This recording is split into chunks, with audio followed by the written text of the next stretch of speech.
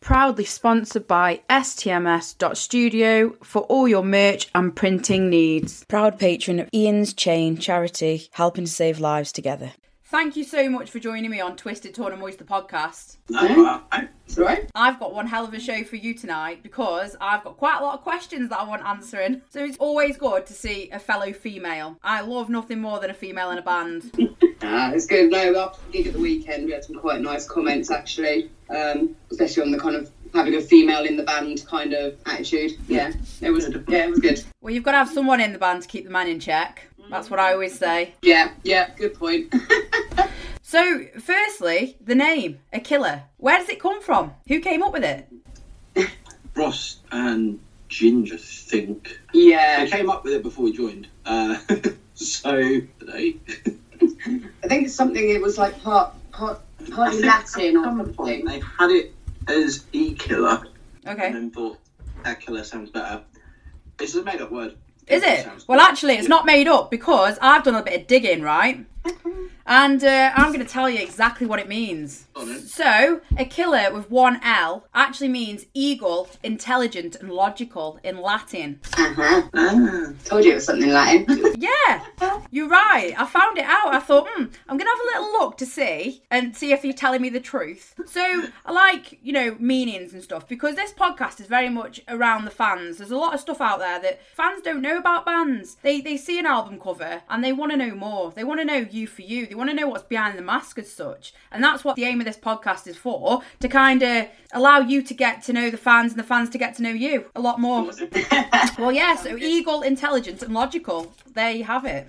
So, touching on your gig at the weekend, you've had a bit of a busy week, haven't you? Because I've seen that something's dropped on YouTube, hasn't it? One of your official video last week. Yeah, new video for Serpent in the Sun was on Friday. Yep, you've had nearly 1,000 views already, by the way. Yeah. It's pretty good. It seems to have gone down quite well. I love it. And then on Saturday, we were co-headlining at Jorvik Viking Festival. With Warlock and Heathen Kings, was it? I remember, yeah.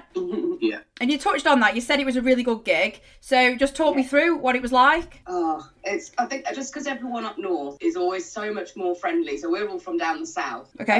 As you can probably tell. But the York crowd is always York crowd's always nice, always friendly. And we have got a little bit of exclusive merch if people can make it to a gig. We've got drinking horns that we're selling. Oh, nice. That is amazing. I love that. So if anyone fancies a drinking horn, come see us at a gig where they're exclusive. Yeah. Well, I think people will take you up on that offer, to be honest. Yeah, they seem to go down really well. Yeah, they do, because it's just something a bit different, isn't it? Yeah, of course it is. Bands doing it. No, I've never come across another band doing that, ever. Never. So that's really good. So going back, whereabouts down south are you based then? So we're all over, aren't we? Right, so we're in Norwich. Okay. Ginger, the drummer, is in Cambridge. Okay. And Ross, the frontman, is in Lincoln. Oh, yeah. Right. Okay, so you're all pretty much spread out then. Yeah. Oh. Yeah, so we've done more gigs than we have practices.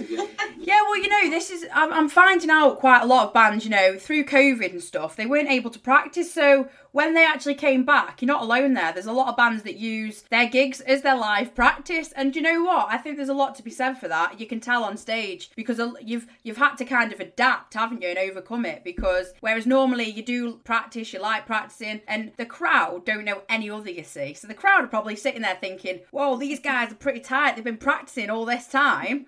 And you're blagging it because actually you're on the stage and like you've just said, you're not having a practice. So you should be really proud of yourself for that. I think it works especially when you've got the drummers on a clip. It means that when we're practicing individually, we're all practicing in the same way. Mm-hmm. So that works rather than sort of having someone saying, oh, I can't remember the song. I'll just play it. We haven't got it recorded yet, so I'll just practice certain bits. It gels tighter when you've got everyone's playing the same thing. So what Ginger's got, so Ginger never hears us play live. He doesn't he? He's always got his headphones. Oh, wow. He's always got headphones on with the MIDI. Yeah. See, stuff like that, I would never have known that, ever.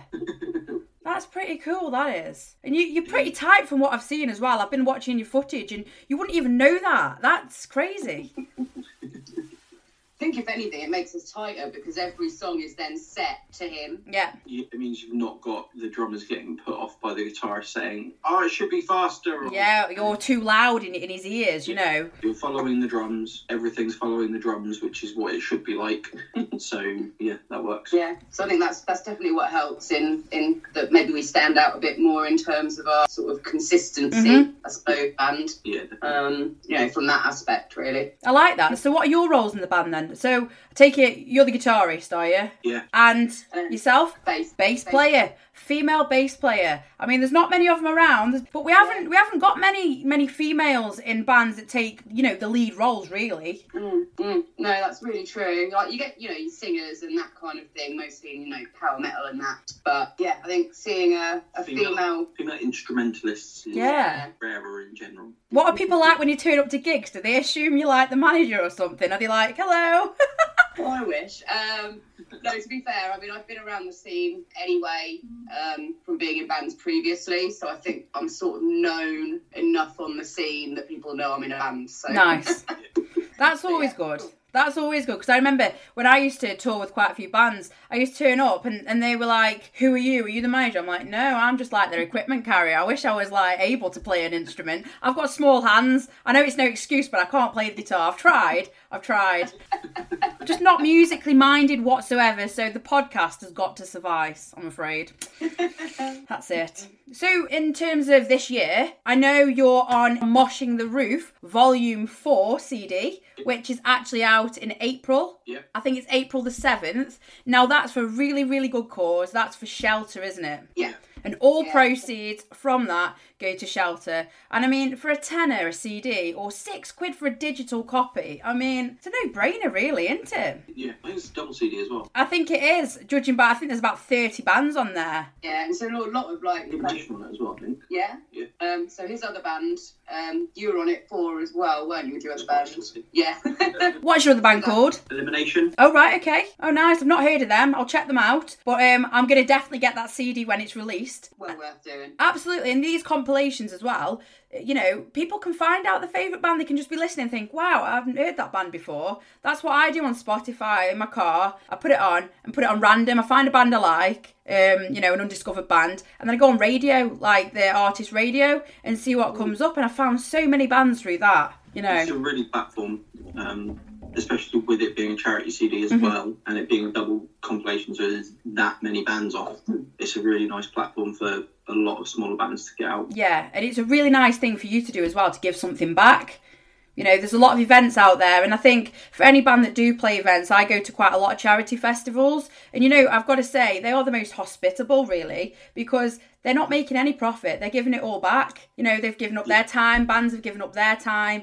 You know, there's a festival I go to called Savfest, and that's about the suicide awareness. And all the bands that play there, there's some kind of link. Everybody's got their own story to tell, you know. And when they say we're one paycheck away from being homeless, it's true. You know, through COVID and all that, everyone's struggling, especially with the price hikes. You know, we don't know what tomorrow brings, do we? No. Yeah, exactly. Sometimes that's quite similar as well, isn't it? Yeah, so you've played that. We played it, actually. Akilla have played it. Sarcoma Fest, which is Kent. It's Gravesend. Gravesend. Okay. Yeah, down that way. And that goes every year. That's at the Lion. Oh, is that the Red Lion? Is it? Yeah. Nice. Yeah, they're nice there. Really nice bunch there. Yeah, a lot of bands say that. They're really hospitable. You know, and that's what you look for as bands, isn't it, really? You go back to the places that have really made you feel welcome. Yeah, it's so true. Like York as well. We're going to try and get another one in that venue, just because they were so nice. Like the owner just comes out, has a chat, and yeah. Really? That's what you want, though. And when they can greet you by first name terms, it becomes a bit of a family, doesn't it? It's like, oh, I'm just going to go gig here and see my family, my extended family. And it's really nice because the fans as well, local fans, get to recognise your name. And there's always fans that kind of come out for you guys. And there's always someone on a list that they go, you know what, actually, I want to go see them. You might not see the band the week after, but at least they've been out to see you. So that's really nice. Exactly. Yeah. Whereabouts are all your fans dotted around the country, or have you got a local following? Sort of all over, isn't it? It's really all over. So we've got our little group. Looking at the pre-orders for the album, it's all over the place. It's really random. Yeah. Really? There was a guy in York who I think's been to a few of our shows, and he got a photo with us after we finished. Yeah. And he's ordered a big bundle, and he was just like, "Oh, I want to see you guys again in York or Wakefield or Hull or somewhere." We always do well that kind of Midlands area.